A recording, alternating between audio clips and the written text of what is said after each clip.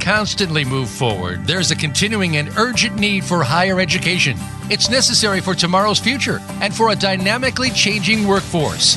As the need for education is changing, so is education itself.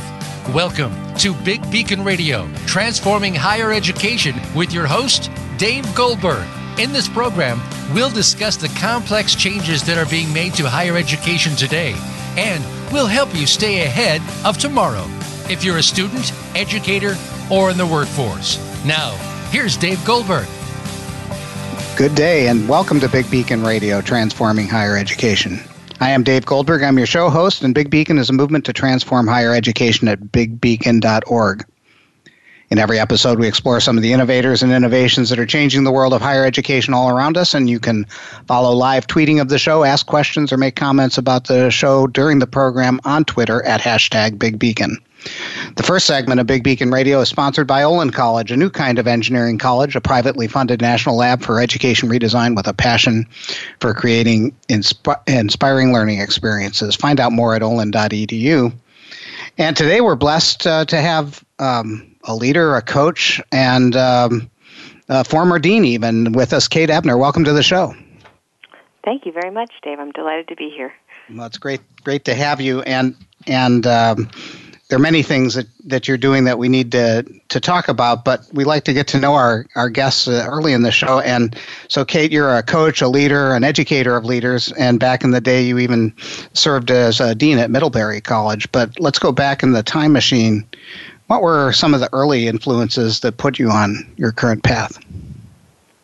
Oh, what a great question. I have to say that I come from a long line of educators. My grandmother was, she managed to hold off my grandfather for about 5 years back in the days when if you wanted to be a teacher, you had to stop once you got married. And she preferred to teach than get married. So she actually, prioritized being a teacher. And she then went on to have 4 children, 3 of the 4 teachers, including my mother. And I'm one of 5 children, and 3 of the 5 are teachers, and I'm one of the ones who's not exactly, although I guess these days I have become one too. So I think it's in my blood, and I think in particular I'd have to credit my mother and her family for the value that they place on education as the doorway, the threshold that you can cross over into becoming whoever you want to be. I think such a clear message in my family, Dave, that education was the most important investment you could make in yourself. And I think that I knew I wouldn't be a teacher. My mother said, I want you to think of doing something else, but I never have really strayed away from being a committed educator. I was going to say, you're not exactly a black sheep, you're more of a gray sheep. I am. Exactly.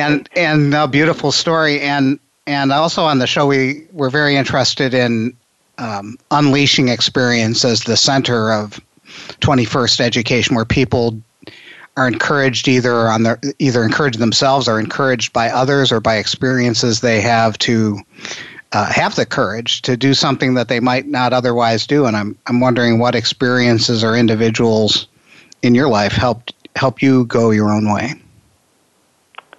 I've been so fortunate to have had people who've inspired me or mentored me along the way. And I talk to a lot of people who say, I didn't have a mentor. And I don't know why I have had mentors as I have, but I will say that when I was a college student and I was an undergraduate at Middlebury College in Vermont, the man who was the first ever director of residential life, his name was Frank Kelly, he had his office in my freshman dorm, and he got to know every single one of us. And over the years, he made a point of knowing who I was as a young person, and he invited me to stay the year after I graduated and help him build the first ever postgraduate residential program at the college. And I did it because I respected him so much, and I knew I would learn from him. And some years later, he invited me once again to come back and apply to take his position when he was retiring. So I think I was 25 and he was 68, but I applied and was fortunately given the opportunity to step into his shoes and was sort of his apprentice again for another year, and then he continued to mentor me on. But he was a huge influence in my life, and I think someone who taught me. One of the things he taught me was, Kate, it's important to know the rules so that you know which ones to bend and which ones to break and which ones to hold. And I think that what he was really saying is, when it comes to working with human beings, we need to exercise compassion and also good judgment and find the balance between the two. And I have many great stories of him, but I would say he's probably the person who has influenced me most, especially during the beginning of my career. Yeah, I'm hearing it in your voice, and and so you shared a piece of what was so powerful about your interaction with him. But what else was it about? Sounds like there were moments where you changed course and did things to continue to be in his presence. What was it about him? Yeah. He was he was an Irishman from South Boston, Southie he called it, and he had a wonderful sense of humor. People loved him, and everybody, he made friends with, the kind of the first generation college students from South Boston, the football players. He made friends with the kids from rural Vermont. He was in charge of the international student experience. He just reached so many people just by being himself, and I think the word authentic is one we all throw around as leadership coaches, but he was truly authentic, and he was a rare adult who treated young adults like real people, with a real enjoyment of us and who we were at that age and at that stage. And he was I remember sitting in his office, Dave, and he used to, you go in and sit down. Of course, he had kept his office in the dorm for the reason that he wanted to be part of our world, not up in some tower someplace. Sure. And people would go in and sit on his couch, and you'd tell him what was on your mind, and after a little while he'd say, I remember somebody a couple of years ago in a situation like yours, and then he'd tell you something helpful. And it wasn't until I graduated from college that I realized that there may not have actually been those other people all those other years. He just had a wonderful way of bringing things. We again in coaching we call it meet your client where they are. Right? He was just wonderful at helping without making it be about him or his advice. So many things that he did for me. Well, and that the point you just made about helping being, a problem, because it can be about the person giving the advice, and that seems like it's at the center of the difficulty in higher education change in a way that's pretty profound. Yeah. Wow, that's such a great story. And we've actually I have a question here about what did your and this. And you also were, as you were talking about the comfort and the way of treating young people with respect. And in A Whole New Engineer, we talk about that the fundamentals of unleashing are this deep trust, that you trust the person to find their own way and to be there and present. The coaches use the word presence a lot, but be present to them and so forth. And that trust either can come from within. It's actually interesting. I love this portion of the show when people share these stories, because there's so many different ways of unleashing, and some can come from very negative situations in which you react to it and step up, and they can also come from these positive and caring situations like you related. It's so interesting, but somewhere you've got to trust it's about learning to trust yourself, and that's right. Seems like there's a mismatch in what we do in higher education. Comment. I think that's a great point, and I think that sometimes we need to be able to find a friend in the system. The college, the university. It's powerful, and people have roles to play and handbooks to enforce, and grades they have to achieve, and so there's a lot of pressure in the system and a lot of rules and a lot of conditions that have been set up for very good reasons to create a safe learning environment. But you need to be able to find a friend in the system, and I think that that's something that I think of Frank and his way of operating, and I just think he just did such a beautiful job of befriending us and enjoying us and empowering us through his wholehearted support and enthusiasm. And, I'll tell you one last little story there about him. And this is years later. I had left and had gone into management consulting, among other things, and had become a consultant. And before I applied for his role back at the college, he'd called me up and said, he said, the thing that you're going to be great at is, he said, it's not what you're able to do. It's what you're able to support others so that they can do. He said, your gift is what you can help others do. And I remember at the time being a little bit disappointed, actually, because I'm sure I wanted to be famous and and known for my own abilities. But I understood intuitively and immediately what he was saying, which was that I had always been somebody who was a good listener and who really saw the good in people and the potential in people. And he was really supporting me in choosing a path, back to your idea of Unleashed, that was really about helping other people be great. And I think he was the first coach I ever met before I ever knew there was such a thing. And I think that when I first learned about the field of coaching, I knew instantly that finally this thing that Frank had described actually had a professional path.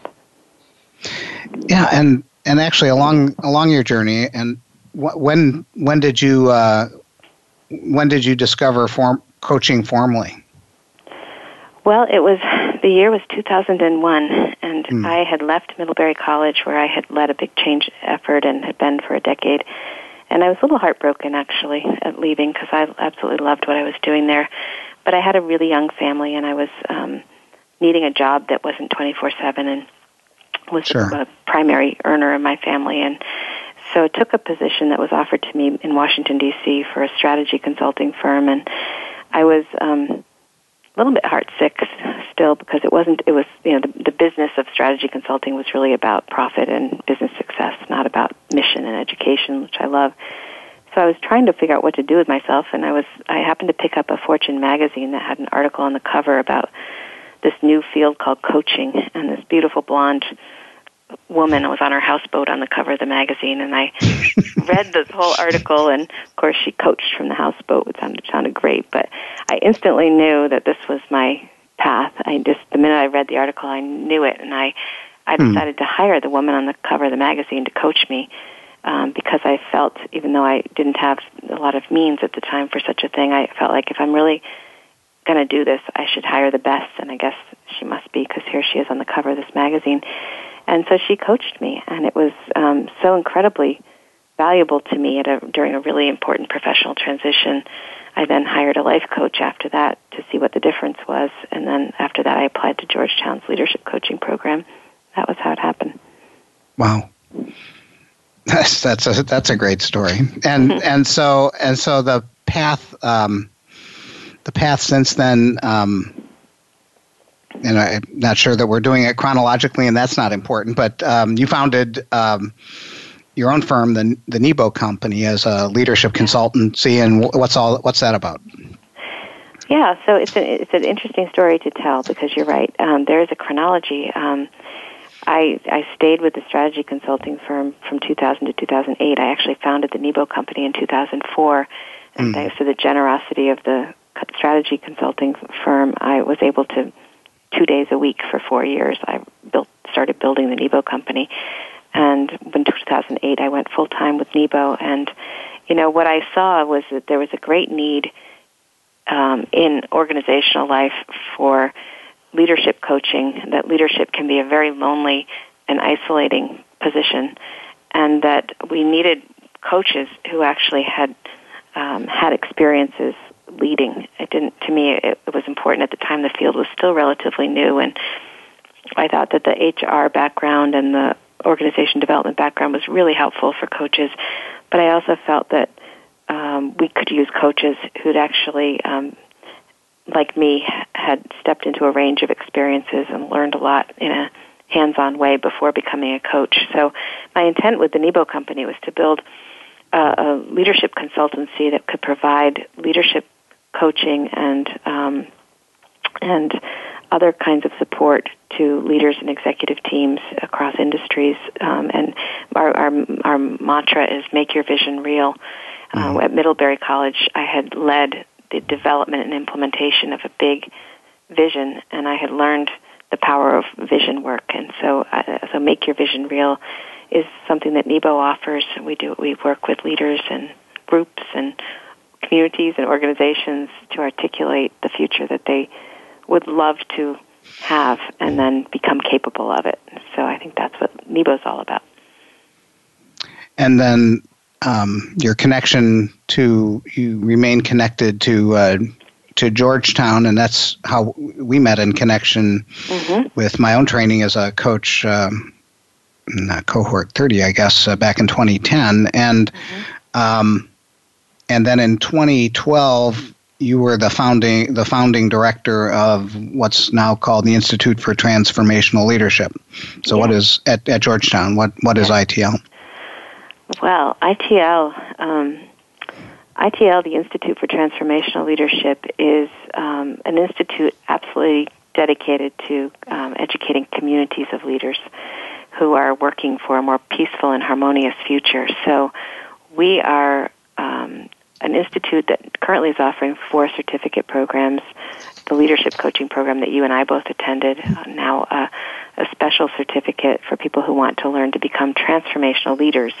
So not a coaching program, but a leadership program for leaders. Yep. And we also teach a certificate in facilitation, something that people have few opportunities to learn how to do well. We have a phenomenal certificate in facilitation, and recently we've added a certificate in health coaching for people who want to learn how to coach in the context of helping people with their health and well-being.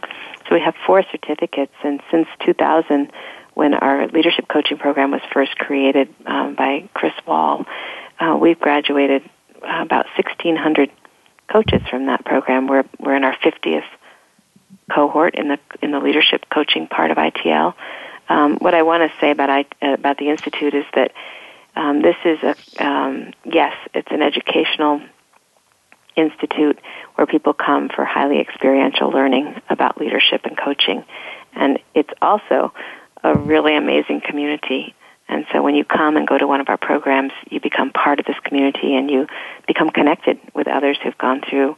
And so it's right now we're really looking at some of the really tough and challenging issues of the year 2017 and beyond, and we're helping prepare people to meet those challenges. Yeah, and I've felt the beauty of that connection and that deep network in a way that's helped change my life, and so I'm grateful for Georgetown and ITL's existence. Why don't we take a little bit of a break and afterwards come back and talk a little bit more about leadership, change, transformation, all these words that we use around that sometimes people use in many different ways. Sounds great. So this is Big Beacon Radio with our special guest, Kate Ebner, and stay with us in the next segment, and we're going to talk a little bit more about transformation, leadership, and change.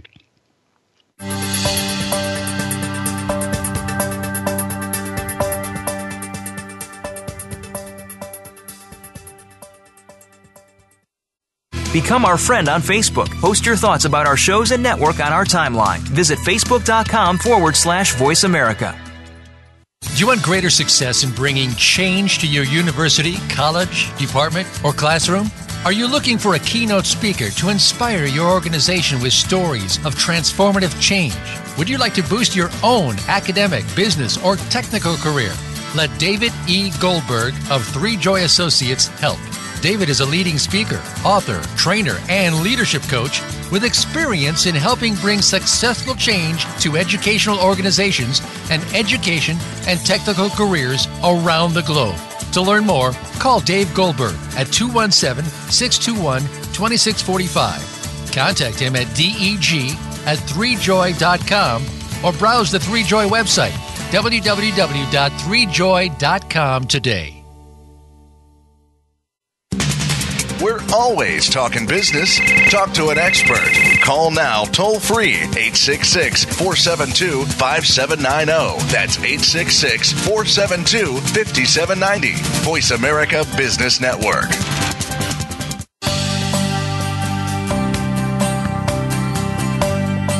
You are listening to Big Beacon Radio. If you'd like to call into the program today, please call 1-866-472-5790. Again, that's 1-866-472-5790. Or send an email to deg@bigbeacon.org. Now, back to this week's show.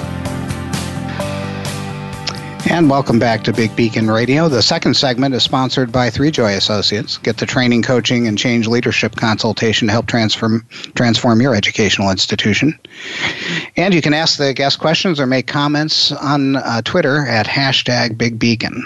And we're back with Kate Ebner, founder of Nebo Company and director of the Institute for Transformational Leadership. And Kate, we were talking about some of the programs that ITL offers, and also this, our show is about higher ed, and not that long ago ITL formed a partnership with Arizona State to establish the Academy for Innovative Higher Education Leadership. And can you tell us a little bit about that program?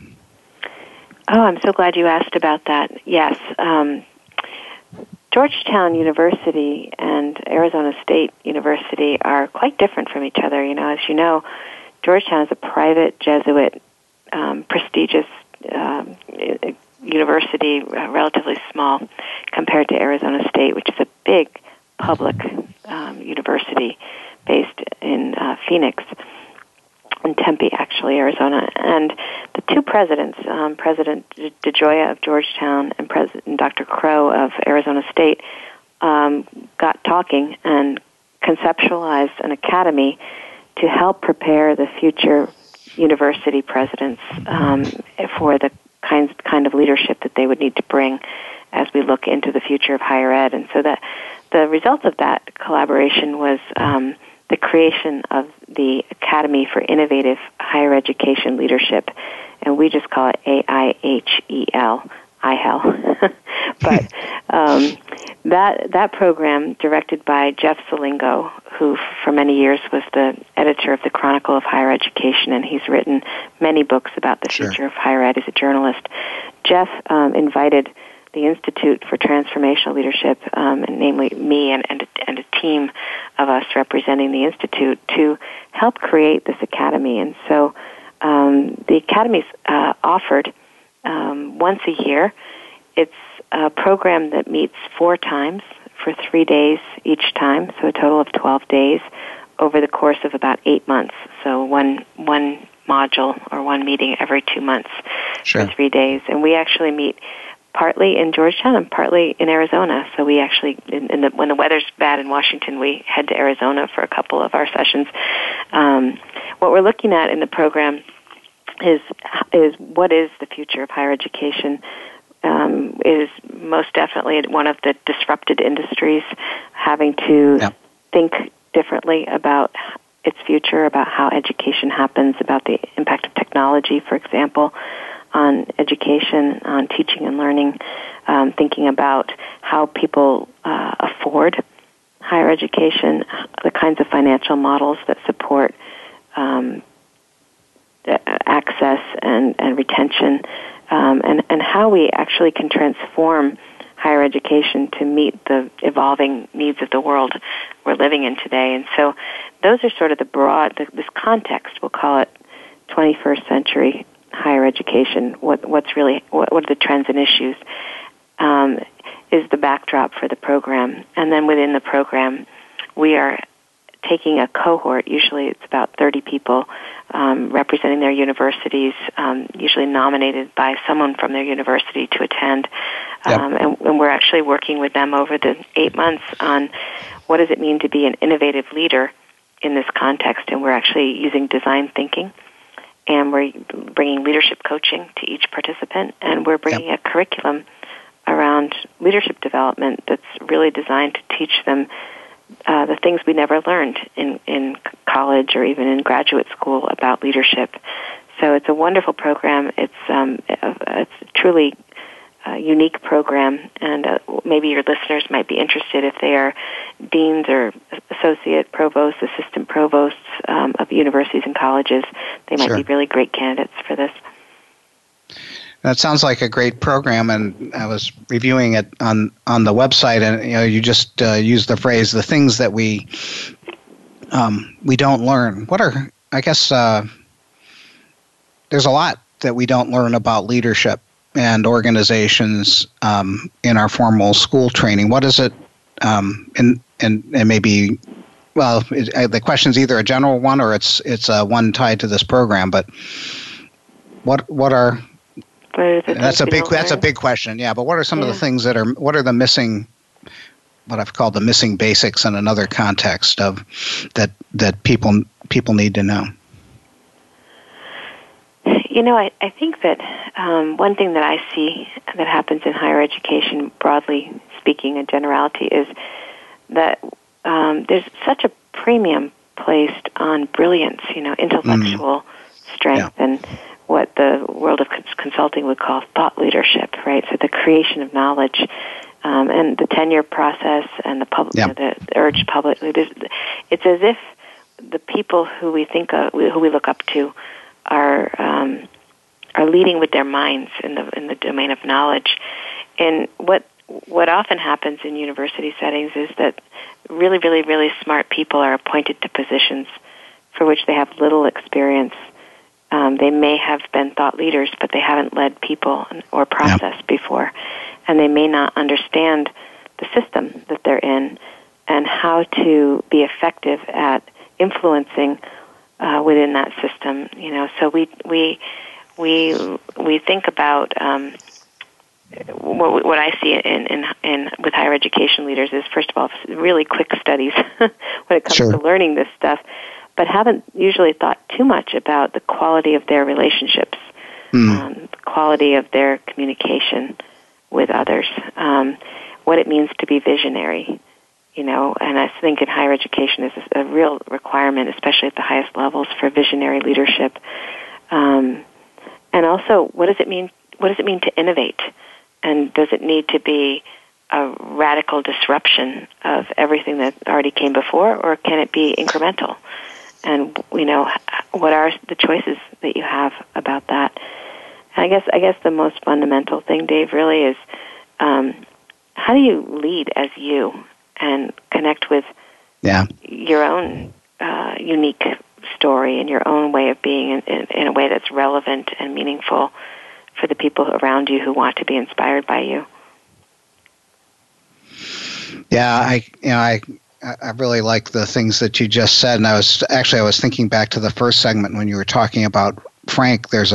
If you put it in, say, polarity management terms, there's sort of this kind of expert thought leader. So there's a polarity between expert and this person who's just incredibly skilled at relationship is sort of the inter and intra. There was also an intrapersonal self and piece of that about knowing yourself and leading as you. So there's this kind of one-on-one or just one piece, and then there's this other piece that's about organizations and kind of systems thinking and what are organizations about, and you mentioned process. So there's this complexity on top of what is already complex about working in relationship with people. Comment.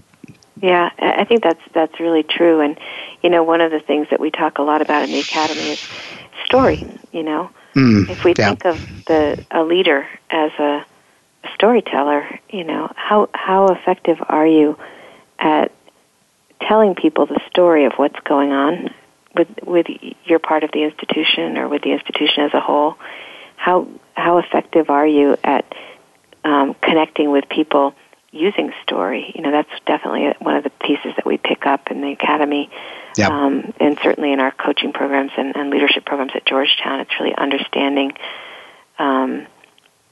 how the way we tell our story affects what happens next, and how to see that and understand that. Yeah. You know? Telling your story, reframing your story, even examining the assertions and assessments in your story to rejigger things so that it serves you better. Yeah. So it's a continuing theme on the show. A few weeks ago, we had a narrative psychologist on talking about the view of modern personality as having these three levels, the top of which is narrative. And so we've got that working at the individual level. And then you also have the narrative of a culture that kind of drives all the intentional assumptions and implicit assumptions of the culture too. It's just story is sort of the starting place of change in much of this work. It is, and and we could even back it up a little bit more, Dave, and just talk about self-awareness, right? And so, we become aware of the story that we're telling, and we become aware of the story we have as a university or as a college. We become aware of the story we have as a leader about ourselves and about the situation.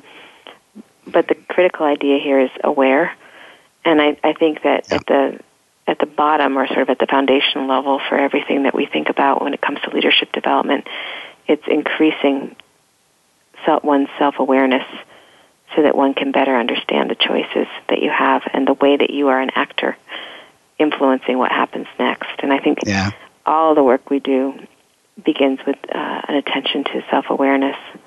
And that's something that, I started out by saying things we didn't learn in school. We might have learned to be self-aware, and some of us are more so than others, but I often think that we're often self-conscious without being self-aware, and so learning the difference and learning how to increase your awareness so that you can better understand the effect that you're having in the world. Well, I think that's so great you called that out, and I remember, I'm embarrassed to say, but I remember my first day at Georgetown, and the instructors saying, "What do you notice?" And I remember being pissed off about that question. Yeah, it was a little annoying. It's like, what do you mean, what do I notice? I came here to get some skills, and you're asking me what to notice. And then, of course, a year or two later, I realized that that was the central skill of change is noticing and awareness, just as you called it out. Exactly. It's where we start, right? Yeah. And when we're good at noticing what's happening with others and with ourselves, we can make those course corrections, and then we can handle really complex things because we're not blindly going forward. We actually have the awareness to adjust as we go and be effective as we go. Yeah. When I work with faculty change agents in the trenches, I use the acronym NLQ plus S squared, the noticing, listening, questioning plus speech, acts, and story as the shorthand for the missing basics. Or let's do that, and then we can talk about culture and organizational process. But the core, and I hate the term soft skills because it's denigrating to them. They're so important. And they're not that easy to do. No, and they're actually pretty crisp these days. I mean, if you think about where the Speech Act stuff comes from, pretty rigorous philosophy of language. A lot of what we're finding out about mindfulness is backed up by hardcore MRI studies. Soft skills ain't that soft anymore. Yeah, you're absolutely right about that.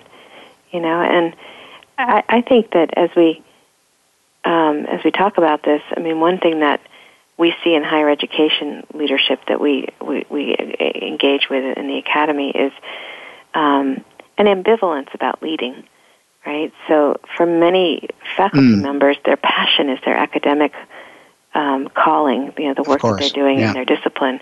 And so the idea of leading is sort of like the other path that they might be called to and they might even be pretty good at. But there's this idea that somehow they should get back to what they love, which is the classroom or the research. And I think one of the big bridges we're trying to cross in higher ed is to really help universities and colleges help their faculty understand that the fulfilling, rewarding, ultra-challenging path of leadership is a worthwhile one. And I think that we talk a lot and have written a little bit about overcoming ambivalence, becoming wholehearted leaders in higher education versus somewhat reluctant leaders, looking back toward the classroom or the research lab and sort of wishing they were there. I think that you can do both, but I think we need wholehearted leaders in higher ed. Well, I'm so glad you used that term too, and it kind of points at Brene Brown's work on wholeheartedness, and it seems to me that a lot of the story of academic leadership is a story that is maybe rooted in some cases in imposter syndrome. That if I was really good, I'd be at the top of my field research-wise, and this other path is this ambivalence you talk about is taken reluctantly or with guilt. People concerned about whether they aspire for control and power.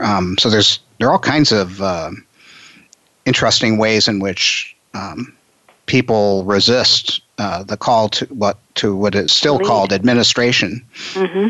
I know, and from a peer culture perspective, right? You might feel the call and look around and not see too many others who do, right? So there's a little, again, back to the leader can be lonely. Like, it's really about deciding that you want to step up and that you're willing to do it. And there is I always have found that there's no more complex place to lead than a college or university, because in so many ways it's a microcosm of the world. Every issue in the world exists on a college campus, and when you're the leader, whether you're on the academic side or the student life side or both, you're going to meet up with all of the complexities of life, and therefore it's one of the most wonderful and challenging proving grounds and for leadership I think there is, and some of our most inspiring leaders do come from academic settings. Well, and the loneliness of universities isn't just at that level, though. Being an academic is it's fairly competitive, and it's fairly unforgiving if you don't meet the norms of research productivity in your field at many, if not most, universities, and you're in with a group of people who have chosen the path because they wanted to be the smartest guy or gal in the room, and it's not particularly. I'm generalizing here, but I experienced at two major public universities, and now going around the world and working with people at universities around the world, it's pretty much the same. It's pretty tough even for faculty who are not leaders. It seems like, and if we want to develop leaders out of these lone wolves, it seems like we've got a kind of a doubly hard problem compared to other institutions that actually value, say, team leadership. Comment. Mm-hmm. Mm-hmm. I think you're right. I mean, we see this paradigm of 21st century leadership really requires a complex set of skills from leaders everywhere, including universities and colleges. And you've got to be a systems thinker. You've got to be able to understand how one piece affects the next. You need to have a vision of the future, even if it's just the foreseeable future, but you've got to understand what's happening in the world, as well as what's happening on your campus, as well as what's happening in yourself, and be able to work at many levels of leadership. And as I say it, I'm sounding kind of scary, actually, to me. And what I'm hoping people who are listening are hearing is actually a call to engage with it, because, David White, the poet, says, in order to enter a kingdom, you have to learn the language. And I think when we begin to commit to learning the language of leadership and how to lead within an institution we already know or know a lot about, it just can be phenomenal impact. Yeah, why don't we stop there and take a bit of a break, and maybe after the break, let's kind of turn to the future, both of leadership writ large as well as leadership in educational circles. How about that? Sounds great. This is Big Beacon Radio with our special guest, Kate Ebner, and we're going to talk about the future in the next segment.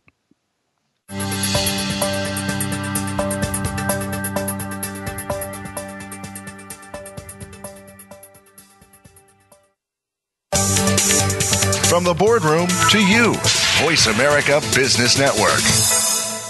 Do you want greater success in bringing change to your university, college, department, or classroom? Are you looking for a keynote speaker to inspire your organization with stories of transformative change? Would you like to boost your own academic, business, or technical career?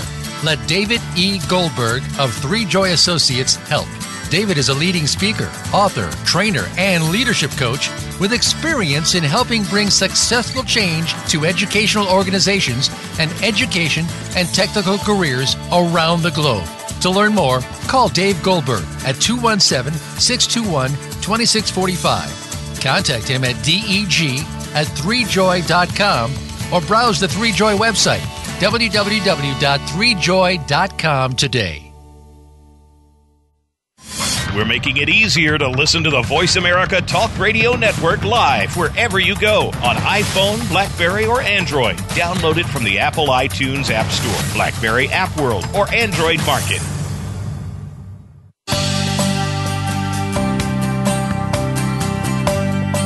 You are listening to Big Beacon Radio. If you'd like to call into the program today, please call 1-866-472-5790. Again, that's 1-866-472-5790.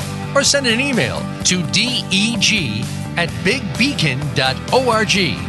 Now, back to this week's show.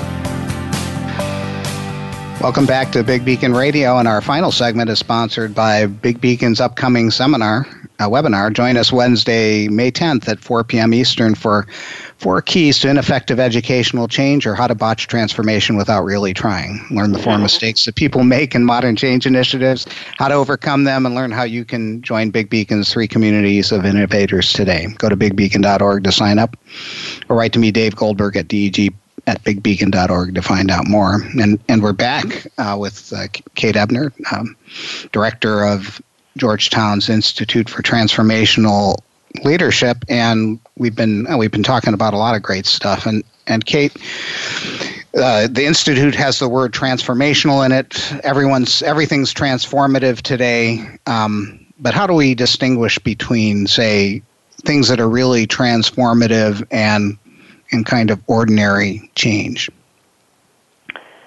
You know, I'm so glad you asked that question, actually, Dave, because I do think we're using the word transformative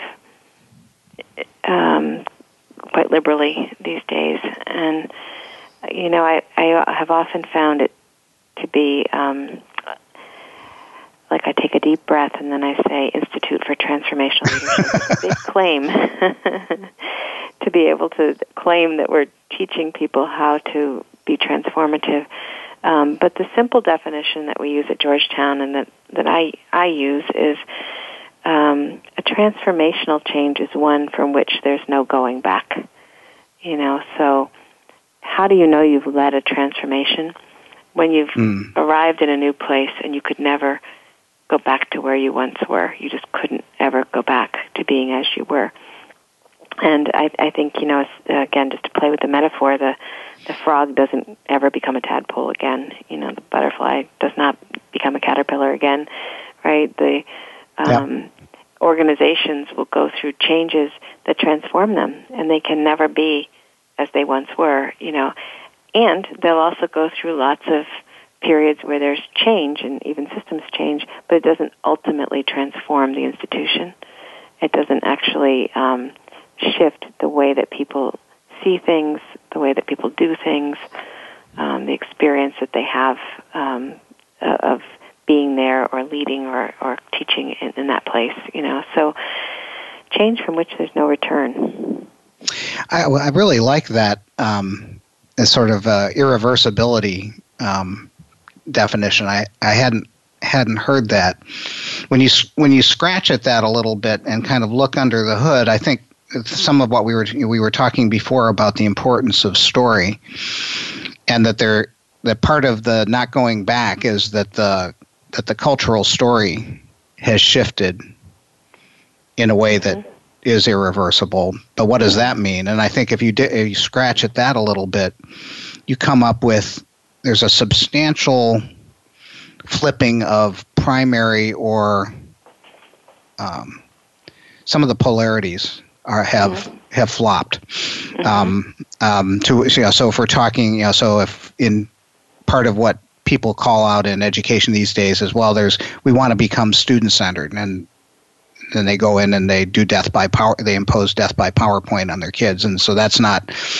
And I'm not sure in what sense they mean that that's actually student-centered. But once you move to student-centered and kind of unleash students, there is no going back. The students will not accept the passivity of obedience-based education. So there's some. So I think but I love that. I really like the simplicity and elegance of that irreversibility definition. Mm-hmm. I think so. I mean, I think one of the things that supports that definition is that change changes us, right? So we aren't the same person at the end of a change that we were at the beginning, and so we tend to think about transformative change or change as sort of an outcome, like when we get this done, in 5 years we'll be here and everything will be different. But what we forget to think about is the fact that the process of learning how to get there will change us too. Yeah. And we won't be the same as we were. And I think that's one of the most wonderful and rewarding things about working with change and leading change, and particularly transformational change, is that you grow, and you are yourself transformed while working on an organizational transformation. And transform doesn't mean easy or like magic or something like that. I mean, we learn the hard way a lot of the time. But the things we learn about ourselves, about our community, about our institutions, become just so valuable to our understanding and our ability to make new things happen. Yeah. So and it's not necessarily easy, but it's not necessarily, when it happens, it's almost like when the change is transformative and right, it's almost like it was the right thing to do. And after you've done it, you go, well, why have I been stuck in this other story or this other place for so long? It's easy to be hard on yourself when you kind of see it, but the actual change itself, when you see it and you accept it, when you notice and then you reframe the story or whatever it is that then enables this new place to be, it actually can happen quite quickly, but it may take you a while to get there, but the change can actually happen.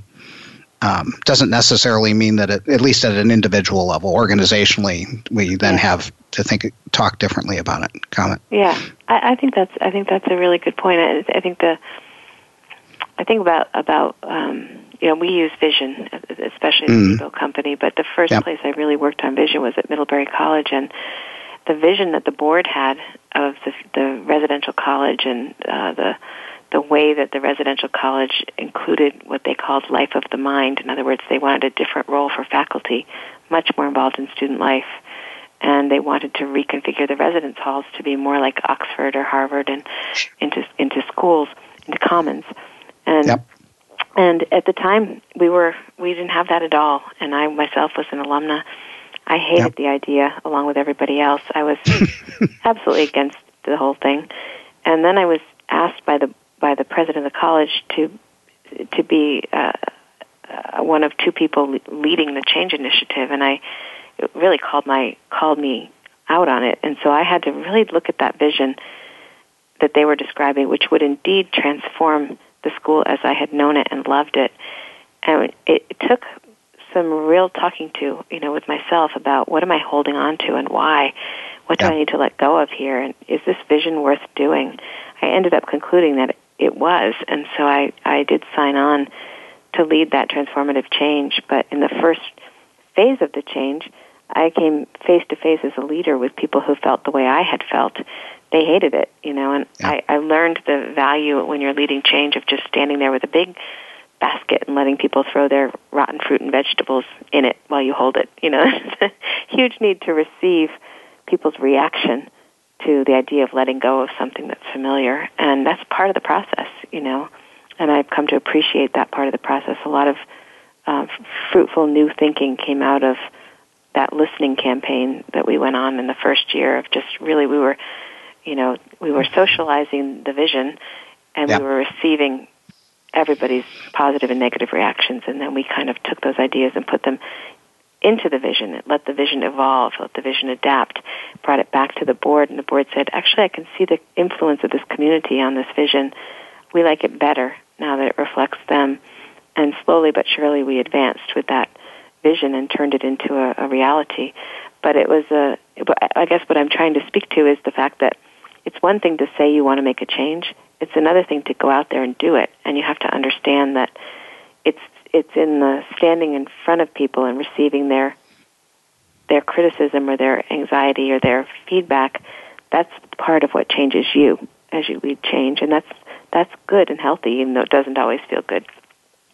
Yeah, and sort of being continuing along the sort of practical line. What other you've led change, you've led visioning processes, you've worked with people in many sectors on helping improve their leadership. What are some of the key points, say, for higher ed leaders in helping to bring about transformative change? I would say, first of all, be bold.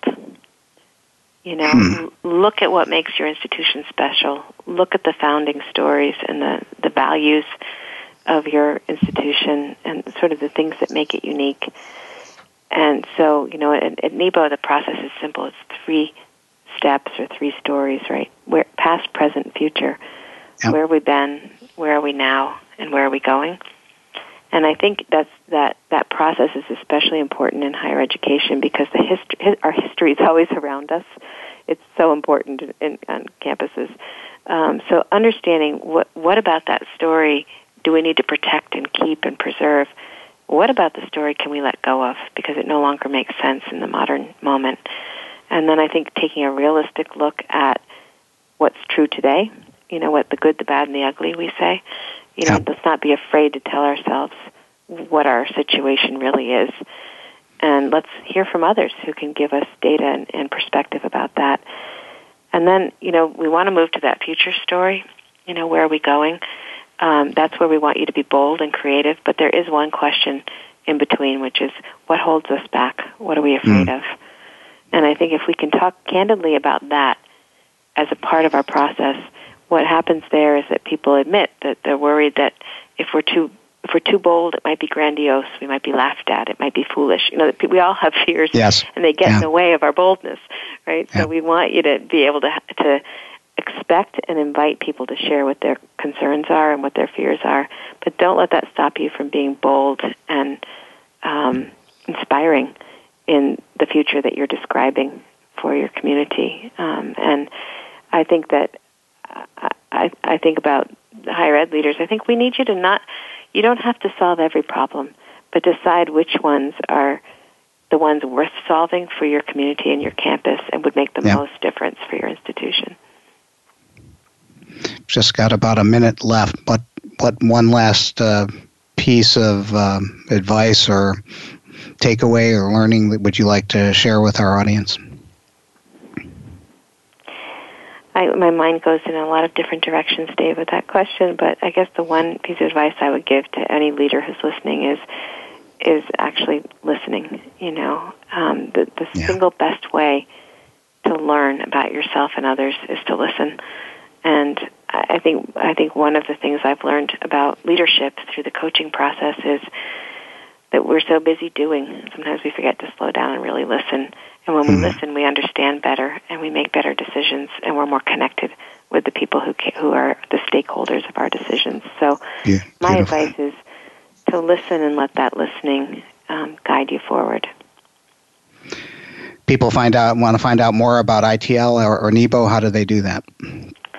Well, you could check us out at NEBO Company, the word company spelled out, .com, or you could go to ITL. I would just Google Georgetown University ITL, or Georgetown University Institute for Transformational Leadership, and you'll see our website, and you'll be able to look at our programs. We'd absolutely love to have you there.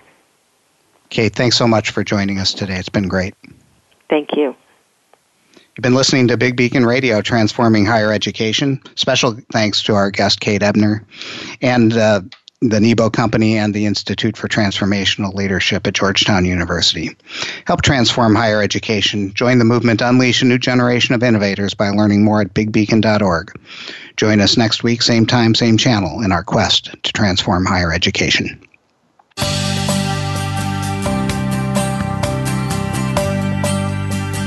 Thank you for tuning into Big Beacon Radio, Transforming Higher Education. Please join Dave Goldberg soon for another edition. Listen every Monday at 1 p.m. Eastern Time, 10 a.m. Pacific Time on the Voice America Business Channel. For additional information about our programs or to find out about the next show, please visit bigbeacon.org. We'll talk again very soon.